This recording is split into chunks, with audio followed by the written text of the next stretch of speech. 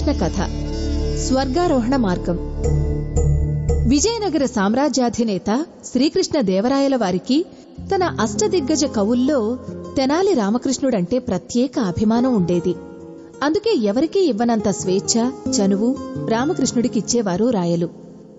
సహజంగానే ఈ విషయం చాలా మందికి కంటకింపుగా ఉండేది. అవకాశం వస్తే రామకృష్ణుణ్ణి రాయలవారికి దూరం చేయాలని ప్రయత్నిస్తూ ఉంటారు. అలా రామకృష్ణుడి పీడ వదిలించుకోవడానికి గోతికాడ నక్కల్లా కాచుకున్న వారిలో చెంచయ్య ఒకడు. చెంచయ్య రాయలవారి ఆంతరంగిక క్షురకుడు. నెలకొకసారి రాయలవారికి క్షురకర్మ చేసే సమయంలో కాలక్షేపం కబుర్లు చెప్పే నెపంతో రామకృష్ణుడిపై లేనిపోని కొండీలు చెబుతుండేవాడు. కాని రాయలవారు అవేమీ పట్టించుకునేవారు కాదు.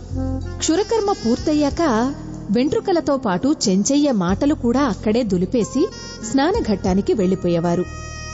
రామకృష్ణుడిపై వ్యతిరేకంగా ఎవరేం చెప్పినా మహారాజు వినడని అర్థమైన చెంచయ్య అటు నుండి నరుక్కురా అన్న చందంగా రామకృష్ణుడికి అనుకూలంగా మాట్లాడుతూ పని చక్కబెట్టాలని పథకం వేశాడు.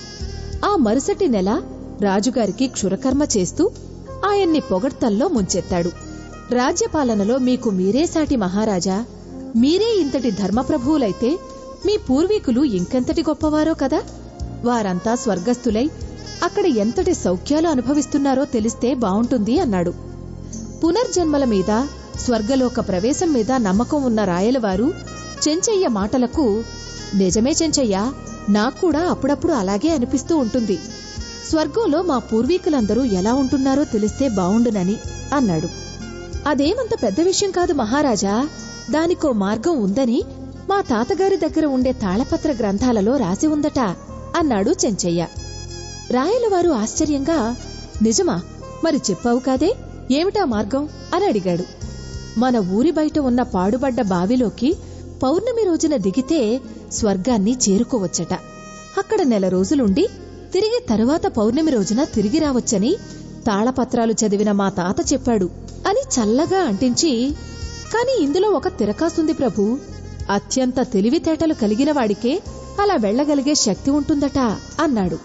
అలాగా? అలాంటి వారెవరున్నారో నువ్వే చెప్పు, వారినే పంపిద్దాం అన్నాడు రాయలు. చెంచయ్య కొంచెంసేపు ఆలోచించినట్టు నటించి, మన రామకృష్ణ కవి ఇందుకు సమర్థుడని నాకు అనిపిస్తుంది ప్రభూ అన్నాడు. మరైతే అతన్నే పంపిద్దాం అని తీర్మానించాడు శ్రీకృష్ణదేవరాయలు. ఆ సాయంత్రం తెనాలి రామకృష్ణను పిలిచి చెంచయ్య చెప్పిన తాళపత్రాల సంగతి చెప్పి, స్వర్గానికి వెళ్లి మా పూర్వీకుల యోగక్షేమాలు తెలుసుకుని రావడం కోసం వచ్చే పౌర్ణమి నాటికి సిద్ధంగా ఉండమని ఆదేశించాడు. రామకృష్ణుడికి ఆ పాడుబడ్డ బావి గురించి తెలుసు. అందులో పిచ్చి మొక్కలు పెరిగి విషసర్పాలకు నిలయంగా మారింది ఆ బావి. దానిలోకి దిగితే స్వర్గం సంగతి దేవుడెరుగు, పరలోకానికి పోవడం ఖాయం. చెంచయ్య తెలివిగా ఎత్తువేసి తనని ప్రమాదంలో ఇరికించాడని రామకృష్ణుడికి అర్థమైంది. ఎత్తుకు పై ఎత్తు వెయ్యాల్సిందే తప్ప రాయలవారికి నిజం చెప్పడం వల్ల ప్రయోజనం లేదు. అప్పటికి సరేనని ఇంటికి తిరిగొచ్చాడు. 2 రోజులు ఆలోచించి తనకు నమ్మకమైన కొంతమంది మనుషుల్ని సమీకరించాడు. వారు చేయవలసిన పనిని చెప్పి బహుమతిగా కొంత డబ్బు కూడా ఇచ్చాడు. ఆ మనుషులు రామకృష్ణుడి సూచన ప్రకారం పాడుబడ్డ బావిలోకి దిగి విషసర్పాలను పూర్తిగా తొలగించారు. దీంతోపాటు బావి లోపలి నుండి ఒక సొరంగ మార్గాన్ని తవ్వారు. ఆ దారి ప్రక్కనున్న అడవి ప్రాంతంలో బయటపడేలా ఏర్పాటు చేశారు. సొరంగం అంతమయ్యే చోట ఒక మనిషి నెల రోజుల పాటు బ్రతకడానికి అవసరమైన ఏర్పాట్లు చేశారు. ఆహారం, చెట్టు మీద మంచే ఇత్యాది సౌకర్యాలు కల్పించారు. ఈ ఏర్పాట్లు పూర్తయ్యేసరికి పౌర్ణమి రానే వచ్చింది.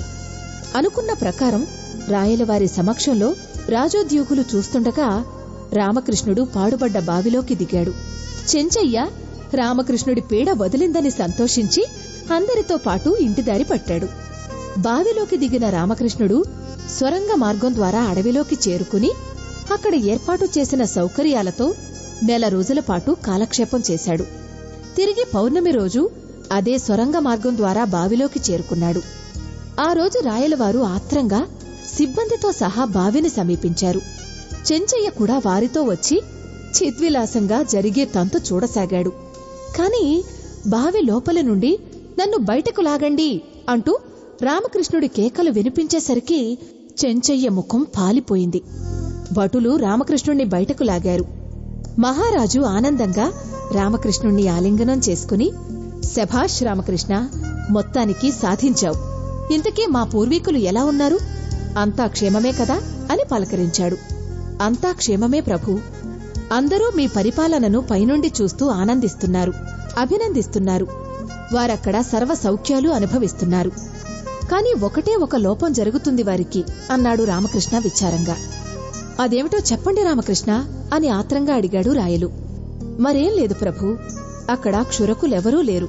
ఇదిగో చూశారుగా, 1 నెల రోజులకే నా గడ్డం శిరోజాలు ఎలా పెరిగిపోయాయో. ఇక మీ పూర్వీకుల ఇబ్బంది వర్ణనాతీతం.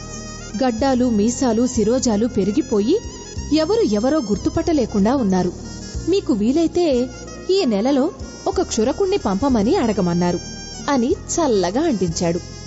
మహారాజు ఆ మాటలకు నొచ్చుకుని, అడగడమేమిటి? మేము వారి మాటల్ని ఆదేశంగా భావిస్తున్నాం.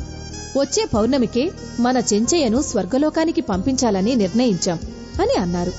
ఆ తర్వాత 2 రోజుల్లోనే రామకృష్ణ తాలూకా మనుషులు బావిలోని సొరంగాన్ని పూడ్చేసి తిరిగి బావిలోకి విషసర్పాలను విడిచిపెట్టారు.